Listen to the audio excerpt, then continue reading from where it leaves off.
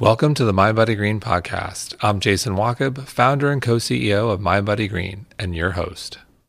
According to Dr. Lisa Mosconi, the number one risk factor for Alzheimer's in women is their hormonal health. Yet it still isn't something we don't talk about enough. Lisa is a neuroscientist, holistic healthcare practitioner, and her research is well known regarding the early detection of Alzheimer's disease in at-risk individuals, especially women. I'm so excited to have her back on the show to discuss the fascinating updates in the space, specifically when it comes to menopause, which, despite what many people think, is a process that can start in your 30s, and it does not happen overnight. If you haven't listened to our 2020 episode with Lisa, I highly suggest you head to the show notes to give it a listen.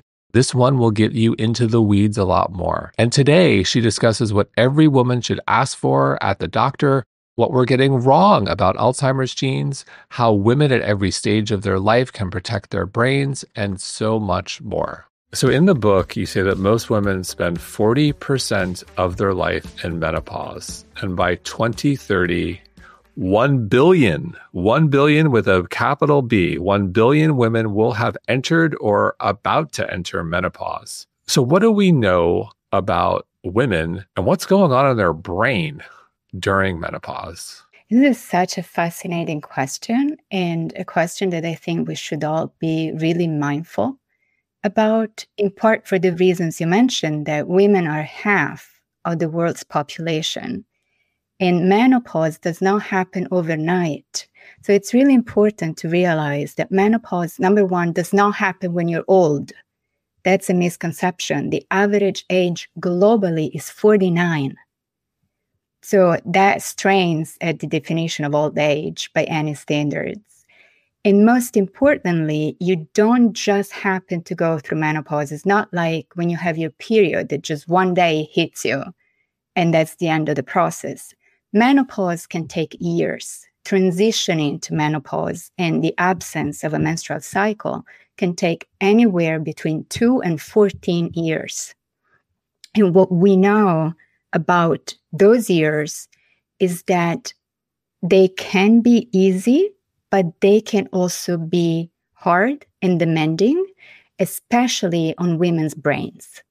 And that is really the big part of my work. It's a key component of my work to study the menopause brain, what it means, what it does, why it happens, and how to feel better as you navigate those important years. So what are some of the things that are happening if this starts years before 49? Maybe we start in our 30s. Can you walk us through like what's happening in the brain in 30s, 40s, 50s, 60s, and beyond? Like what should women be aware of? What should they be looking out for? Are there labs they should be demanding that their doctors give them? Mm-hmm. So they should think about this as a process that actually starts as soon as we're born. Because the truth for women's brains and women's bodies is that we are born with a system, the neuroendocrine system, that connects the brain to the ovaries. We're born with it. However, this system is activated as we go through puberty, then is overactivated as we get pregnant every time we are pregnant, and then it gets partially turned off after or during the transition to menopause, and more so after we are in menopause. So the way that this process impacts your brain is that everything is fine until you hit one of these very important transition states, which I call the 3 Ps: puberty, pregnancy, perimenopause, which is the transition to menopause. Those are neurologically active states. It means that your brain is just as impacted by these processes as much as the ovaries are. We're just not used to thinking about that as a neurological process or something that impacts your brain as well. So that is important to know because a lot of women are really scared of menopause. They're really confused. They don't know what's hit them. They don't associate the symptoms with the process of going through menopause, in part because they feel like I'm not old enough to be going through menopause. I'm in my 30s, I'm in my 40s. What is this? It's actually menopause. It's a process that takes many years that impacts your brain in ways that are subtle but consistent. And you may have seen some of the symptoms as you go through puberty or pregnancy as a woman. They're just stronger, sometimes more severe as we go through menopause. So when women say that they're having hot flashes, night sweats, insomnia, depression, anxiety, brain fog is a huge concern, memory lapses. Those are symptoms of menopause. They don't start in the ovaries, they start in the brain. Those are brain symptoms that are triggered by the way that menopause changes the brain. So one I want to spend a moment on. So you mentioned brain fog. Yes. And I'm sure a lot of women are going to equate brain fog with possible early cognitive decline in the form of dementia and Alzheimer's, and they're freaking out because more women are more likely. Yes, 60%. Exactly. And so how does one, these are some of the symptoms we feel, what can women do in terms of lab work, whether more specifically it's like looking at hormones, like what should they demand of their doctor to really zero in on the symptoms and make the definitive connection that these symptoms are indicating that I am going through perimenopause or I'm a year away or 2 years away? How should they approach that? Yes. So that's a really good question. And I'm going to talk for a couple of minutes here to really answer that thoroughly. Okay. So actually brain fog is the reason that we started to look at menopause and the effects of menopause on brain health. Because as you know, my expertise is in Alzheimer's disease, in the prevention of Alzheimer's disease and dementia.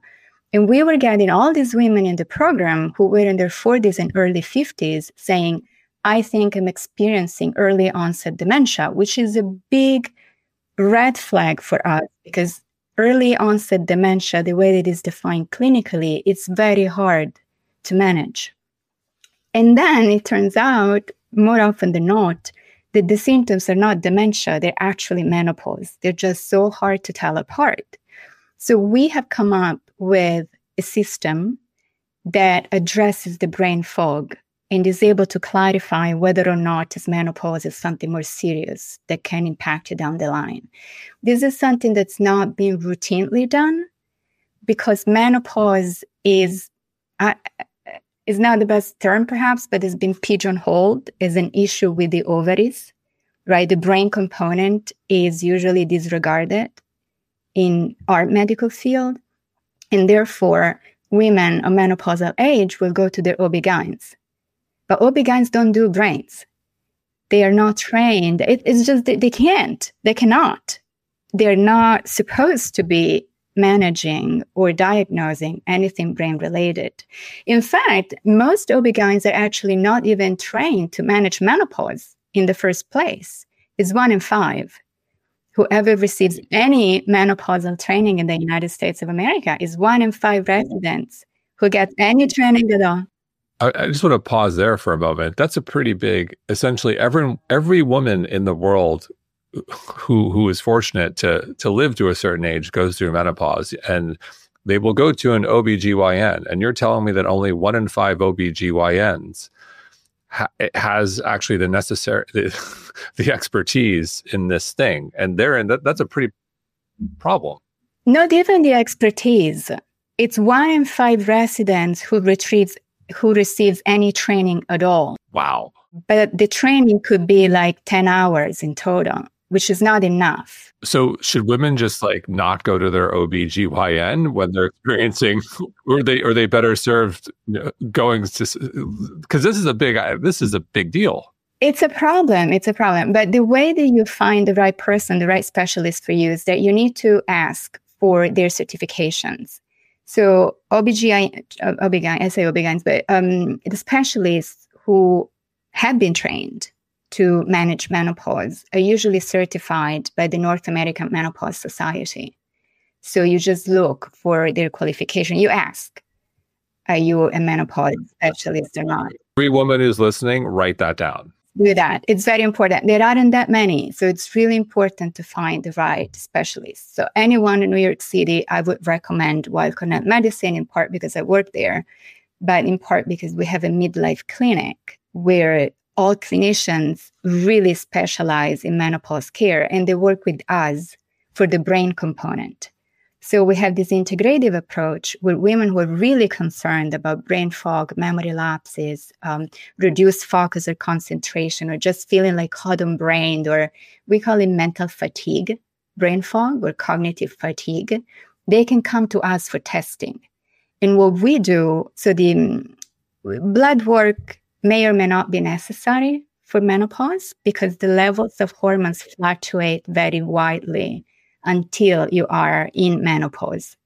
But the difficult years are prior to that point. So once you no longer have a menstrual cycle, the system, the neuroendocrine system, the brain hormone system is still a little bit in a flux for like 2 to 3 years. But then usually things start to settle down and like estrogen bottoms out and progesterone is very low and other hormones called FSH and LH are increasing. And that in a way corroborates the diagnosis of menopause. However, if you don't have a menstrual cycle, you are in menopause. There's not much more that the labs can tell you. Labs are more helpful when you're younger in case of primary ovarian insufficiency.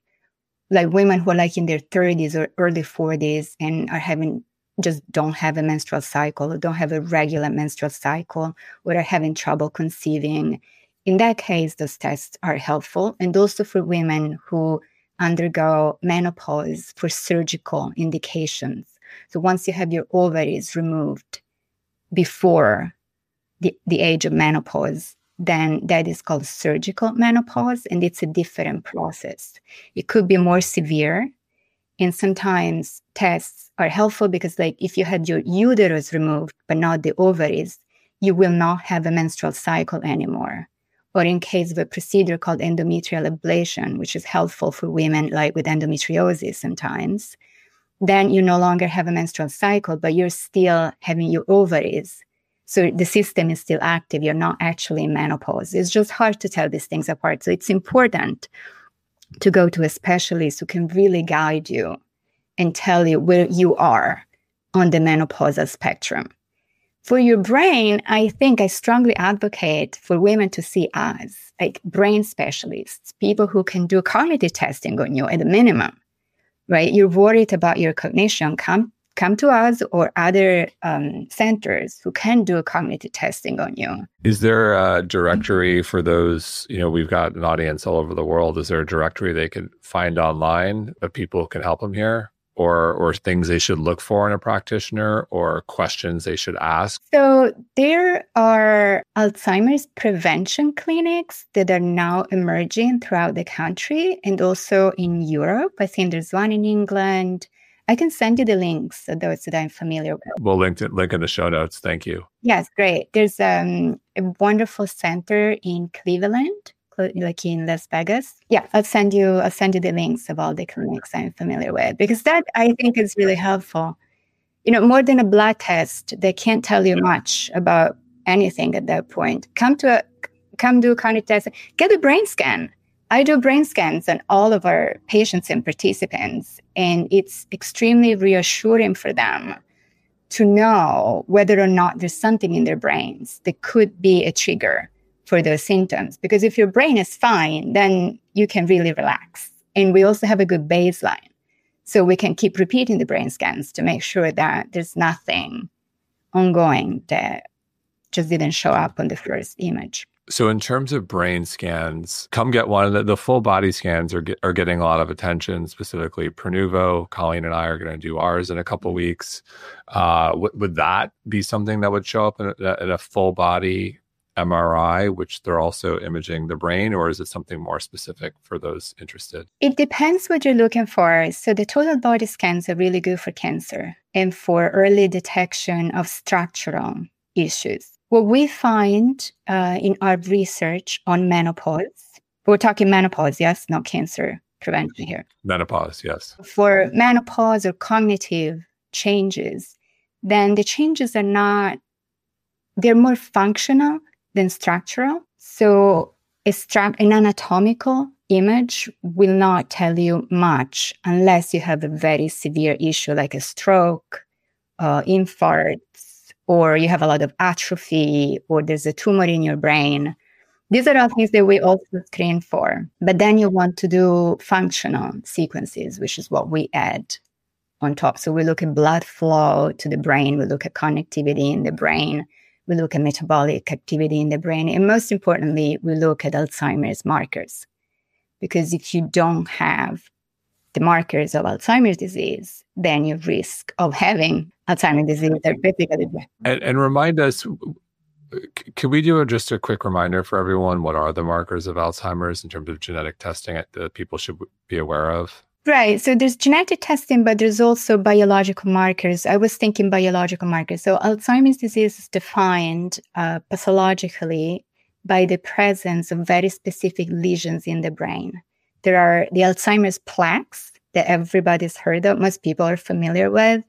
And then there's another marker, it's called neurofibrillary tangles, or just tangles. It's a different protein that kind of clumps up inside the neurons and damages your brain cells from the inside, whereas the plaques are in between neurons and interrupt communication. And now we can measure these markers in the brain by doing brain scans.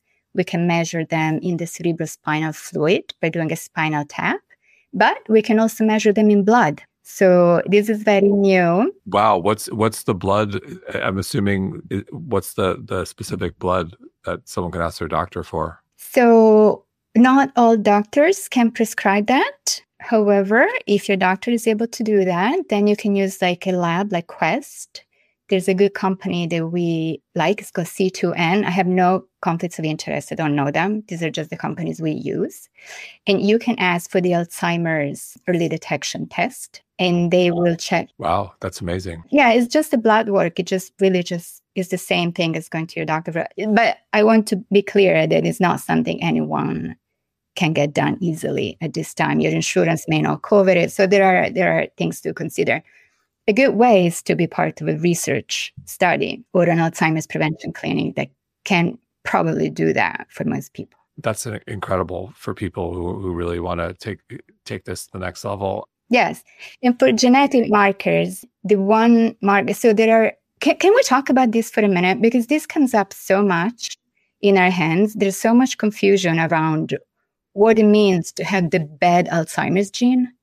And I think something happened on television that may have confused at least a lot of our patients. So there are genetic mutations that cause Alzheimer's disease. Those are the bad Alzheimer's genes. We know quite a few genetic mutations, but the strongest ones impact 3 specific genes. And I assume nobody's ever heard about these actual issues, that these genetic mutations that cause Alzheimer's disease. They are mutations in the amyloid precursor protein in the presenilin 1 and 2 genes. They run in families, and they're highly penetrant, which means that if you have the mutations, your chances of getting dementia are very high. You may develop dementia at a young age, in your 30s, 40s, 50s, early 60s. All right, so these are genetic mutations. You don't get them from 23andMe. You have to go through a doctor and do a serious CLIA certified lab work. It's a double copy of the ApoE, right? Do I have that? It's a complete different thing. This is what people think is the bad Alzheimer's gene. That is not a mutation. So let's clear this up. So what do people think and what's accurate? So people think that the apolipoprotein E, ApoE gene, is the bad gene for Alzheimer's disease. I would like to clarify that there are genetic mutations where you have an actual issue in your DNA, and then there are genetic risk variants. And I was just explaining that to my daughter the other day. So I should be able to do that. It's a very precocious daughter. Your daughter's 9. She's learning about genetics. This is amazing. Loves it. Yes, and my husband works in biosafety and biosecurity. So this is the typical dinner conversation. But okay, it's true. It's bizarre, but it's true. So genetic mutations are things that happen to your DNA where your DNA is structurally changed. There may be one piece missing, maybe one piece that's been duplicated. There's something that happened to your DNA that should not have happened, and that happened to you and your family and could trigger Alzheimer's disease at a young age. Then there are genetic risk variants, which means that every person has different versions of the same gene. So this apolipoprotein, this ApoE gene, comes in 3 different forms of variants. They're called epsilon from Greek, right? So there's epsilon 2, epsilon 3, epsilon 4. You get one from the mom, one from the dad. If you have 2 copies of the E4, or even just 1 copy, your risk is higher relative to another person who does not have it. So people have the 2 or 3 copies. But it doesn't mean that you are going to develop dementia. There are plenty of people with an ApoE4 gene who do not have dementia. And there are plenty of people who don't have the ApoE4 gene, who have dementia. So it's a matter of risk. It's risk and balances. Just to build off that, it's an important point. We believe your genes are not your destiny. Exactly. Everyone's got a family history they're not proud of or not excited about. Let me rephrase that, whether it's cardiovascular disease, cancer, obesity, cognitive decline. And so for those people, we'll come back to lifestyle because I think that's an important part of this conversation. But before we go there, just to close the loop on labs, I think you've provided some incredible resources. In terms of hormonal health, is there anything else that women in their 30s, 40s, 50s, 60s, and beyond should be asking for beyond, a basic hormonal panel? Or is that and making sure they have the right physician who's trained? Is there anything else they should be demanding from their doctor? Yes, they should be asking about options, because menopause comes for all of us. And it's really one of the very few scenarios in medicine where suffering in silence is not only accepted, but it's actually encouraged. When women go through the physicians, the providers, with the diagnosis, if you will, of menopause, the most common reaction is dismissal. Is that it's going to be okay. It will pass. Just soldier on, keep going. Don't think about it. Go to the gym. It's completely unacceptable to dismiss a woman's suffering and symptoms and symptomatology just because it's not a disease, right? We're used to treating diseases, but menopause can really significantly impact a woman's quality of life, her relationships. It's very common to have low libido during menopause, especially during the transition. And this is something that can be addressed in many, many possible ways. We just never talk about these ways. So it's important to have your concerns validated by your provider. If they don't listen to you, there are many other providers who will. It's important to clarify what symptoms need addressing and how to do that. There are many women who just want, to use natural remedies like supplements, botanicals, lifestyle modifications. There are women who have a hard time doing that. And there are women who have very severe symptoms who would possibly benefit from hormone therapy. But hormone therapy has this terrible reputation, HRT, hormone replacement therapy. Yeah. Right. It's been demonized in ways that are so bizarre. Based on data that was flawed, everybody says that data was just not realistic. And now we know better. We know that done the right way with the right formulations at the right time is actually safe for the vast majority of women, not all women, but many, many women who still opt not to take advantage of this option because of fear that they may develop breast cancer, or fear of the black box warning on the formulations, even those that have never been shown to have any risks. So we really like for all women to know that hormones are on the table for many women, more women than we previously thought, that they're now actually recommended by the North American Menopause Society for many indications. And that if you take them correctly with the right supervision from a physician who really understands you and your body and hormonal therapy, then it's something that may be worth considering for at least some women. So is there a profile that makes for a good candidate for hormone therapy? Well, it's really based on the type of symptoms you're having and your own risk tolerance and your own preference, right? Many women just don't want to take hormones, and that's perfectly fine. There are many other things that one can do to alleviate the symptoms of menopause. But some women, for example, women who are going through surgical menopause because of an oophorectomy or a hysterectomy, then taking hormones is actually recommended by professional societies, starting right after surgery and continuing until more or less the natural age of menopause, which is globally 49, but in the United States, it's 51, 52. And also, you can ask your mom. That's really our best predictor. Yes. So all women, this is a big recommendation. Talk to your mom about her menopause because there's a genetic link in menopause. And if your mom went through menopause at 51, 52, chances are you will also go through menopause around that age. If your mom had hot flashes, chances are you'll have hot flashes. If your mom didn't have hot flashes, chances are you won't either. So there's, it's interesting to find out.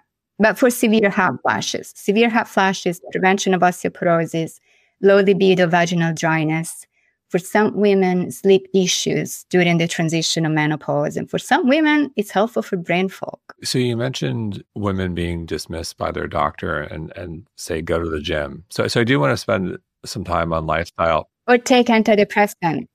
Take antidepressants or do psychotherapy, which is unacceptable. Not helpful. And so, but I want to spend a moment, going to the gym. There are lots of experts now preaching the power of resistance training, specifically for women in their 40s and beyond. So can we talk about resistance training and other things women can do from a lifestyle modification standpoint, starting in their 30s, that can really help them through this process? Yes. So research on menopause is scant, to put it gently, but the research that we have shows a consistent pattern of benefits depending on the type of exercise you're doing. So if you're doing cardio, that seems to be especially helpful for thermal regulation, body temperature. So it really helps mitigate hot flashes and night sweats. And also seems to help for cognitive health, cognitive performance, and brain fog. So if these are the main issues, we might want to incorporate a little bit of cardio in your routine. Strength training, very helpful to activate cellular metabolism, preserve muscle mass, preserve bone health, also for mood. So if you're having depressive symptoms or anxiety or anger, some women really experience anger and irritability, even rage during menopause. Strength training seems to be helping at least some women relieve some of their tension, I suppose. And then there's flexibility, balance and flexibility exercise like yoga, Pilates, Tai Chi. There are many different options there. And that helps not just with flexibility, posture, very important, and stress reduction, but also with sleep. So ideally, one would have unlimited time and would be able to do all of these different things. If that's not possible, which is probably a more realistic scenario, then it's helpful to know what kind of exercises may help you best based on your own triggers and things that you want to achieve. Yes. And you mentioned mood and something that helps the mood of men and women every morning is coffee. Can we talk about coffee? Well, all day. I as an Italian, I love my caffeine, but so I switched to decaf. You did? Why? Yes, in preparation for my future transition to menopause, because caffeine keeps me up at night. It just makes me jumpy. I'm sensitive to caffeine. And something that people don't realize is that the half-life for caffeine is quite long. So once caffeine is in your system, it sticks in your brain because it's fat soluble. It really loves to stick to fat, and your brain is mostly fat. So the caffeine in your brain actually sticks around even longer than it stays in the rest of the body. It's like 10 hours, right? Yes, it could be up to 10 hours. Some people even longer. So if you have a cup of coffee at 2 p.m., you still have 25% of that caffeine after 8 p.m. And that is problematic sometimes. So that's Colleen, my wife. We both enjoy coffee and we enjoy it every morning, but her cutoff is like 10 a.m. where mine is closer to probably 2. Me too. I had my cup of coffee before talking to you, even though it's decaf. You never know. And it's really important to do them. Can you talk about some of the neuroprotective benefits of drinking coffee? Or caffeine or coffee. Yes. For those who don't get the jitters, those who can enjoy it, whatever their cutoff time is, like talk about some of the benefits. Yes. So caffeine is a stimulant and have a really obvious energizing effect also on brain cells. But the real important thing in caffeine is that, in coffee, is that it contains antioxidants like theobromine, but also another number of very powerful antioxidants. And antioxidants are especially important because the brain and the ovaries are very sensitive to oxidative stress. So these are cells that do not regenerate. So in the rest of the body, all different cells regenerate, which means that they're renewed every few days, 2 weeks. Like your hair fall off and they regrow. Your blood cells die and get renewed. Even the skeleton is regenerated, just renewed at a rate of 10% every year. But the cells in your brains do not. For the vast majority, they're born with us and stay with us for life. And so do our egg cells in our ovaries. There's only so many. Once you run out, you run out. So the best way to protect those cells that do not regenerate is to obtain antioxidants from the diet, because oxidative stress is one of the major activators of cellular aging. It makes your cells age faster, and it makes them more vulnerable to insults, to diseases, to toxins, to all things that can go wrong. So it's really important to take in antioxidants from the diet, and coffee is a good source of antioxidants. In fact, a double espresso, which I used to drink until a couple of weeks ago. I know. What happened? Yes. I know. That is basically the beverage with the highest antioxidant power of all beverages. Love it. So if you need to drink your antioxidants, a double espresso is like gold, if it doesn't keep you up at night. So I'm curious, do you have a view? My wife has asked me, like, we've had this discussion of when we started to drink coffee, and I don't really remember if it was high school or college and I'm curious, in your view, if it's helpful for adults, can it be helpful for kids, teens? Is there an age where you might want to consider consuming coffee in the morning? 25. 25? Yes, because that is when your brain is fully matured and the white matter is fully in place. However, I will tell you this, that initially you start drinking a little bit of coffee with milk when you're a kid. And if it's just a little bit, it's good because you get desensitized to the jitters. You just get used to drinking a little bit of caffeine, your body just adapts to it. And once you're ready for an actual espresso, you don't get the jitters. You just get the positive effects. The same with alcohol. In Italy, what time? I feel like kids are drinking double espressos in Italy. No, but we do have caffè latte for breakfast. It's a very typical thing. Yes, it's considered like maybe a quarter of an espresso. We actually do the mocha. We have the mocha machines, the Bialetti, and we'll do maybe a quarter of a mocha with a cup of milk. That's caffè latte breakfast. Got it. My daughter just started.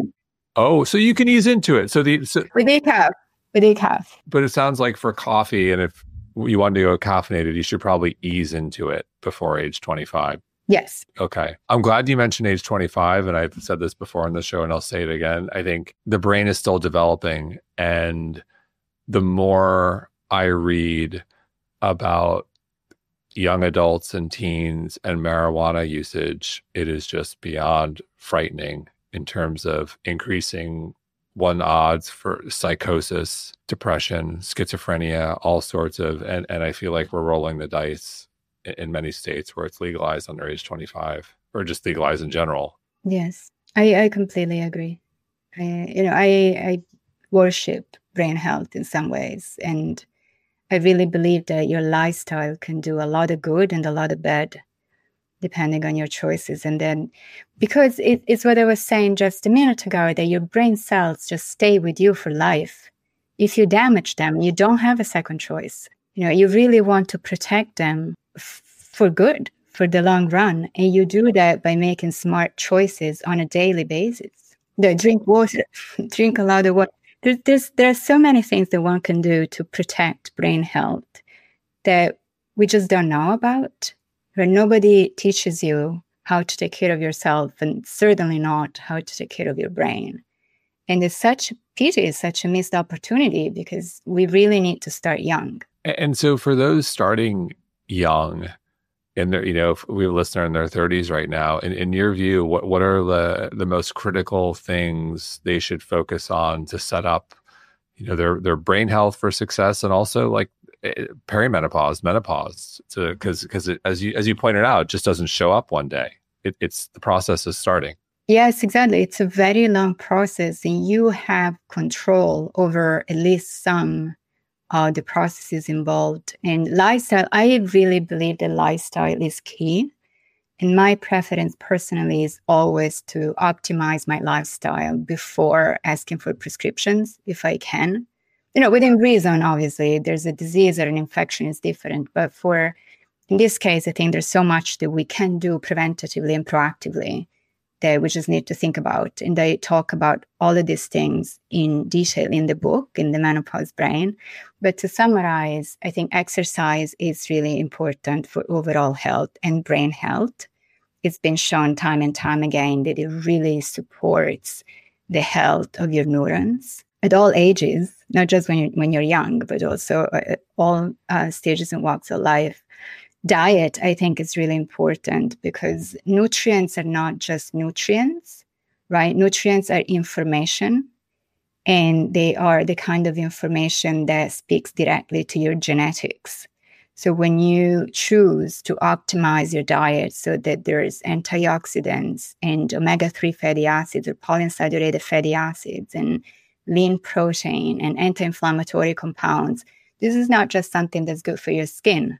These same nutrients will penetrate inside your brain cells and go talk to your DNA and tell your DNA what to do. They carry information that at the epigenetic level can really improve your health, or the opposite.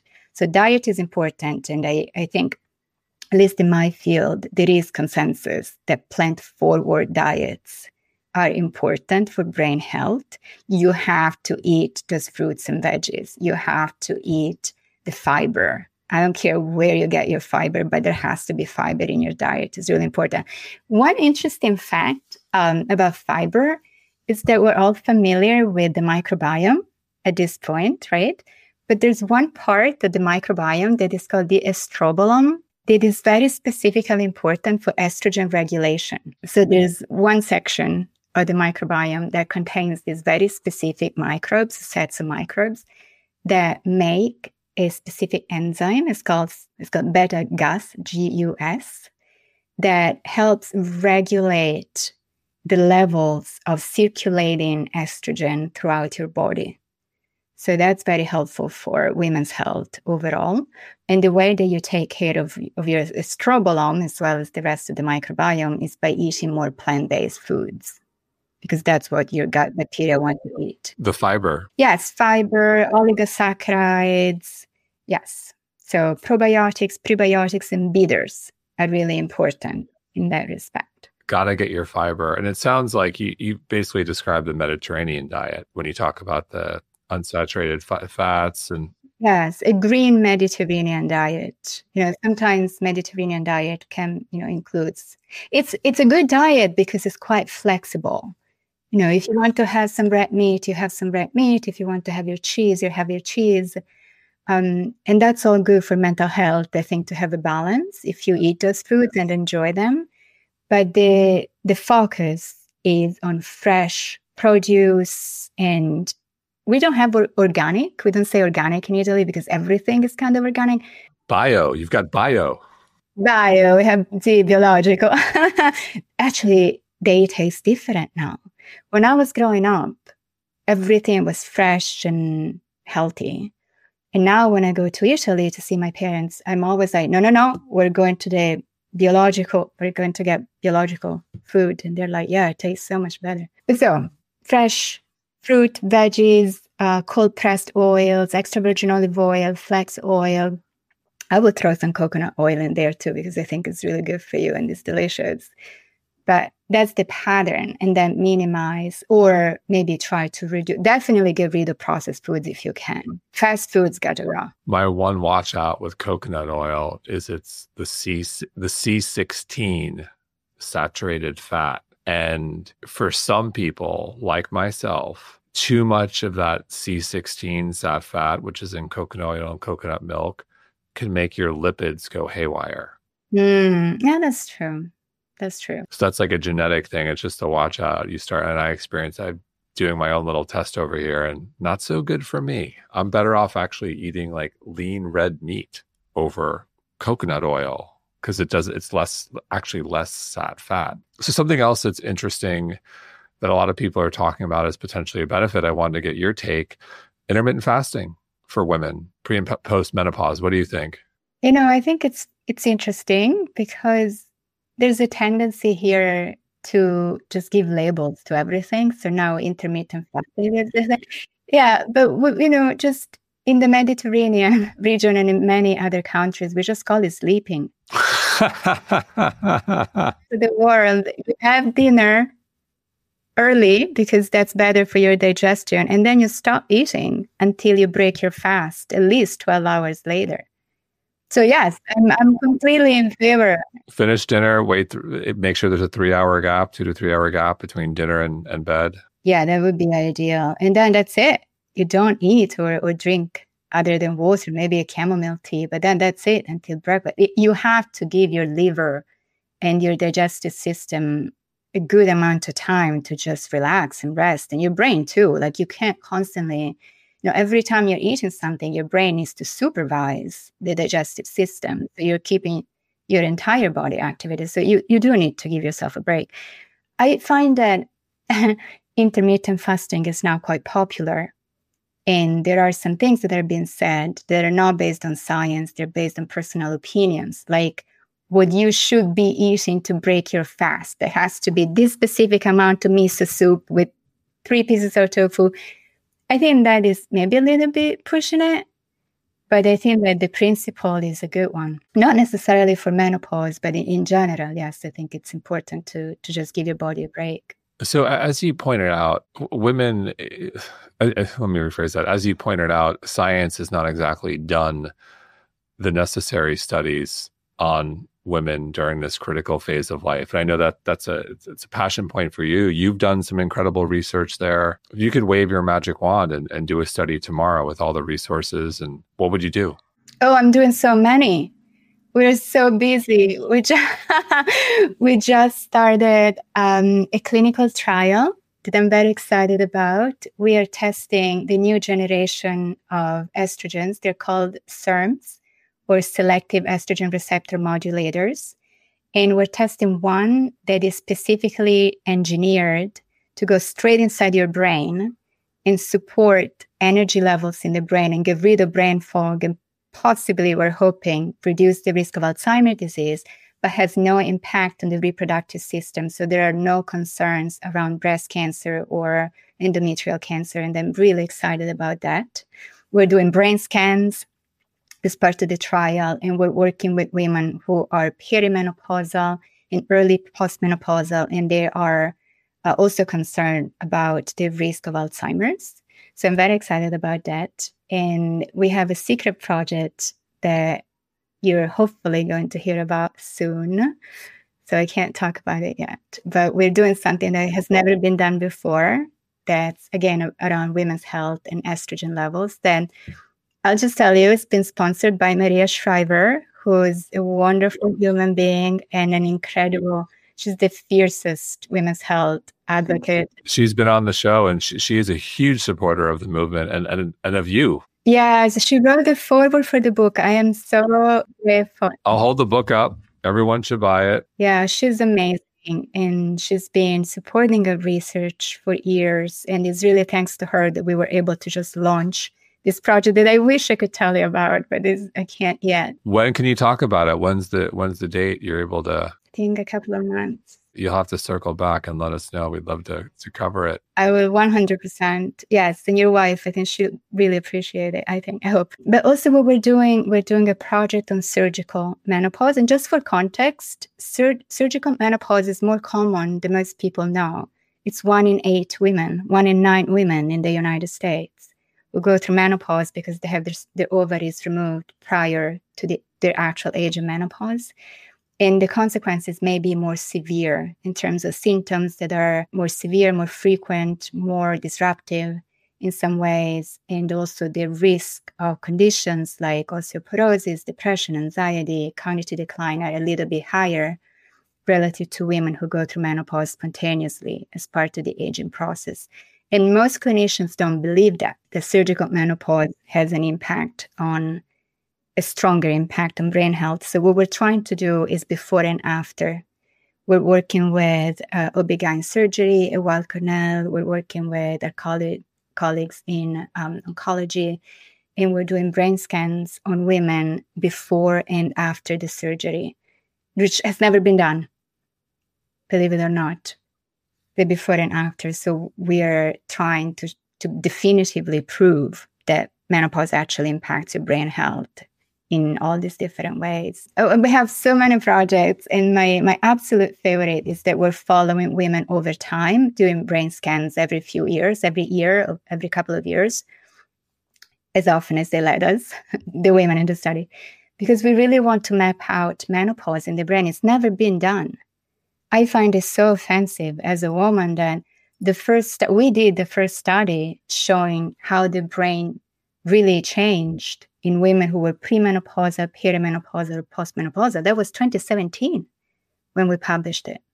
It was the first time. It's ridiculous. On that note, what of all the studies, because there were no studies like 10 years, it's sad, but the last time we spoke was 2020. Just in the last couple of years, like, are there any studies that you've been a part of or read about that have really informed your point of view or research going forward, or you're excited about? My studies, yes, a lot of my studies for me personally, but also other people are now replicating our findings, which is, the relief is enormous, right? So, no, you want that. So which study are you most, since we last spoke in 2020, like which study are you most proud of? The one that came out in Scientific Reports, which is a Nature journal in 2021, where we published the largest scale investigation of menopause, of the menopause brain, by looking at hundreds of women and men. We had men in the study too, thank goodness, because I get this pushback all the time. Whenever I show that there's a difference between premenopausal women and peri and postmenopausal women, the constant pushback is not menopause, it's just age. I get it all the time. And I'm like, well, if it was just age, then men would show exactly the same thing, right? Men of the same age, and they don't. So that's very helpful to say that when you're premenopausal, depending on what we're looking at, but there's hardly any difference between women who are premenopausal and men who are the same age. We match them. But once the women are perimenopausal, then they show more changes in their brains as compared to men of the same age. They show reductions in brain energy, reduced or lower brain energy levels. They show different cognitivity patterns. They show increased oxidative stress or reduced ATP production. They show more Alzheimer's plaques, some women, not all women, some women.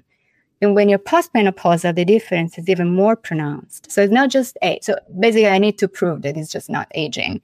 And we're also doing longitudinal observations. So over time, women's brains change more after menopause as compared to men of the same age that are imaged at the same intervals. Can you imagine what I have to do to just prove the obvious? It's like one would think it is pretty obvious. I'm curious, has that informed your point of view on potential interventions given your findings? Like, what are some of those interventions that one should consider? Yeah, something we're doing now is to look at lifestyle. You need to have a lot of people in a study, in an observational study, to really tease out the effects of exercise and diet and sleep, sleep hygiene and stress reduction. Now we have hundreds and hundreds of women in the study. I think it's more than 500 data points easily. Do you want more women? Should we do a call to action on the show? We could. Yes. We'll leave a link in the show notes if someone's interested. Yes, that would be wonderful. We take care of everything. You just need to be in New York with us. We do many things. We do remote. We do like on Zoom, encrypted, super secure. It's like a televisit, but we don't charge anything. We cover all the costs. Obviously, it's research funds. And then we need you in New York with us for a day or a day and a half to do blood work, to do a couple of things in person. Someone could fly in for that if they're really interested, if it's only a day. A lot of people do, yes. Okay, let's link to that. Thank you. Yes, that would be wonderful. Super helpful. And for interventions, we're looking into that, but I'm really interested in hormonal therapy. I don't think that we need to prove the lifestyle modification, that a healthy lifestyle is good for your brain. I think we've done it. Many people believe that. I think it's wonderful. We do need to understand how to give the hormones correctly, when to do it, when to start, when to stop. And I believe in a precision medicine approach where I would like to be able to look at every person's brain, because we're trying to treat the symptoms of menopause that come from your brain, not from the ovaries. So I need to know how much estrogen does your brain want and need? How much progesterone is missing in there? How do I give it to you?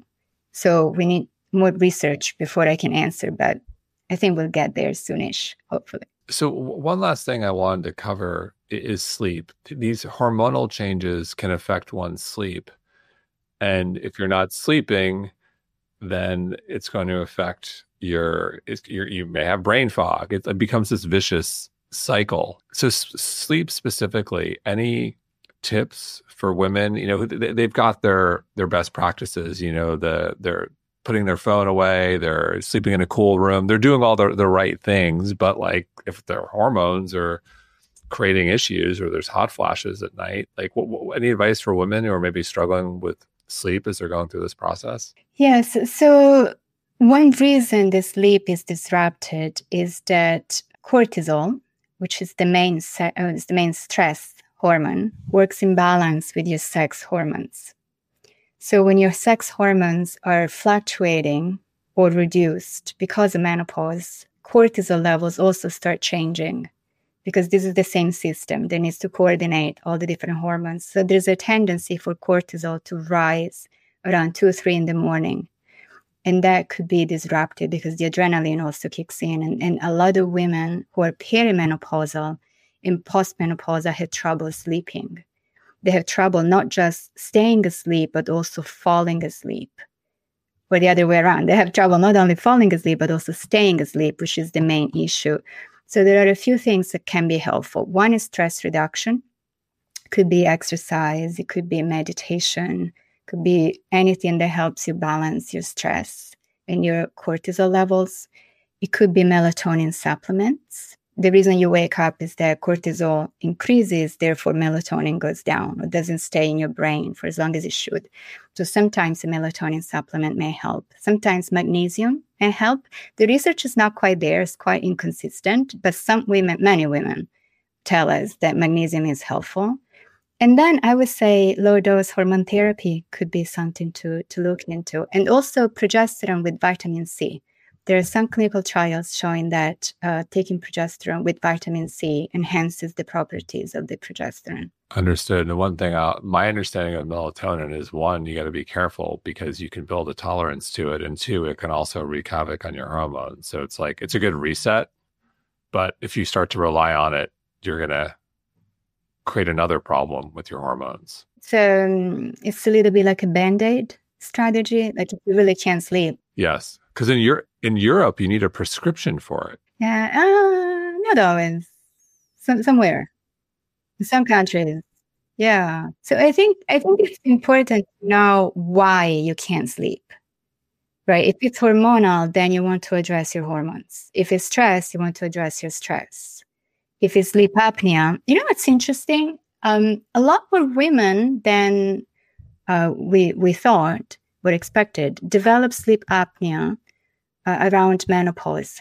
And they don't know because women don't snore as much as men do. So you don't have anyone who's like punching you at night because they can't sleep. And so you wake up, you're frazzled and you're exhausted and you feel like you haven't slept, but you don't know why. And it might be this kind of sleep apnea that is a little bit tricky to diagnose without an actual medical assessment because the symptoms are just not clear. And how would one go about doing that? You go to a sleep doctor. You need to go to a good sleep doctor. And again, I have a really good person in New York if anybody wants them. I have two. One is the sleep clinic at Weill Cornell, and the other one is the doctor that my husband went to, whose name I don't recall, but they will find it for you. Show notes. We'll leave it in the show notes. Show notes, yes. Two really good physicians in New York City who really know what they're doing. They do all the testing and they really talk about, like they did x-rays. They even work with dentists because sometimes you need to really reset the jaw, do some dental work, we work on the palate. So yeah. We're going to have so many nuggets of goodness in the show notes. Lisa, we covered so much today. Is there anything we didn't touch on that you would like to, or maybe leave our audience with some words of wisdom? Mindset. Can we talk about mindset? Yes, let's do it. So Western medicine and just the Western society conditioned women to see menopause as a number of issues and pitfalls, right? Women of menopausal age are pretty much ignored by medicine and science. They've been silenced by media and culture, although now there's much more of a movement where women are demanding attention, which is wonderful. It's very clear to me that women are superior to men. Very, very, very, very clear to me and in our household. I think we matter. We're helpful, and if there's an issue, it should never be, a woman against the system. It should always be all of us working together against an issue, and we should be able to resolve the issue. So I really want all women to know that the symptoms of menopause are not the only meaningful thing about this transition. So menopause is a neurologically active state that is marked, yes, by vulnerabilities, but also by resilience. And the resilience part has been completely ignored and overlooked in Western medicine forever and ever. And the only focus is on giving you medications. So I think it's important to realize that the attitude you have, your mindset towards menopause can really impact your experience of the transition. So there are cultures and societies around the world where women do not fear menopause. They don't dread menopause, just something they embrace. They just get through. And that correlates with fewer symptoms. There are parts of the world, like in Asia, in some parts of Asia, like in Japan, where women do not have hot flashes. They don't wake up at night for night sweats, even though they go through menopause the same way we do. And the interesting thing is that the word menopause in Japanese is konenki, which doesn't mean the end of your menstrual cycle. It means renewed energy. It means a new phase of life. It's just something that should not be dreaded. And that seems to really be associated with the fact that these women do not have the same symptoms we have. For them, sometimes the issue is frozen shoulder or like muscle pain. And the same in some parts of India, where women gain status after menopause. They're actually, now they have more freedom. They're allowed to do more work socially. They're looked up to. And they don't have symptoms of menopause rather than a change in eyesight. Wow. Yes. So there's increasing awareness that culture shapes our experiences and that our mindset can really help. So I think it is important because menopause also has some goods. It brings us some gifts. And one gift is more happiness. This was very surprising to me, but there's very solid research showing that on average, women who are past menopause report greater life contentment than younger women, but also more happiness than they themselves experienced before menopause. So happiness seems to follow like an inverted U shape, right? With the midlife slump, which is definitely a little bit of walking, it's not fun for many women going through menopause. But afterwards, there's something to look forward to. And I think that's really important. And those women develop more empathy after menopause, like quantitatively, you can measure it. And there's a tendency to develop emotional transcendence, which many women would describe as giving fewer fucks. This is something that happens, it comes up a lot after menopause. The women don't care as much about things that would have been upsetting prior to menopause. They feel more relaxed about life and more at peace with themselves. And there's a neurological reason for it, which is that one part of the brain is called the amygdala that usually reacts very strongly to negative things, gets tuned down by menopause, and it still reacts positively to good things that happen to you, but is not as reactive to things that would have been upsetting. So you feel more at peace. You don't care as much about things that are potentially annoying or bothersome. So just more, greater life contentment. So I think that's important to be aware of as well. Fascinating. Lisa, always a wealth of knowledge. Pleasure to have you back, and congrats on the book. Thank you so much. Thank you so much for having me.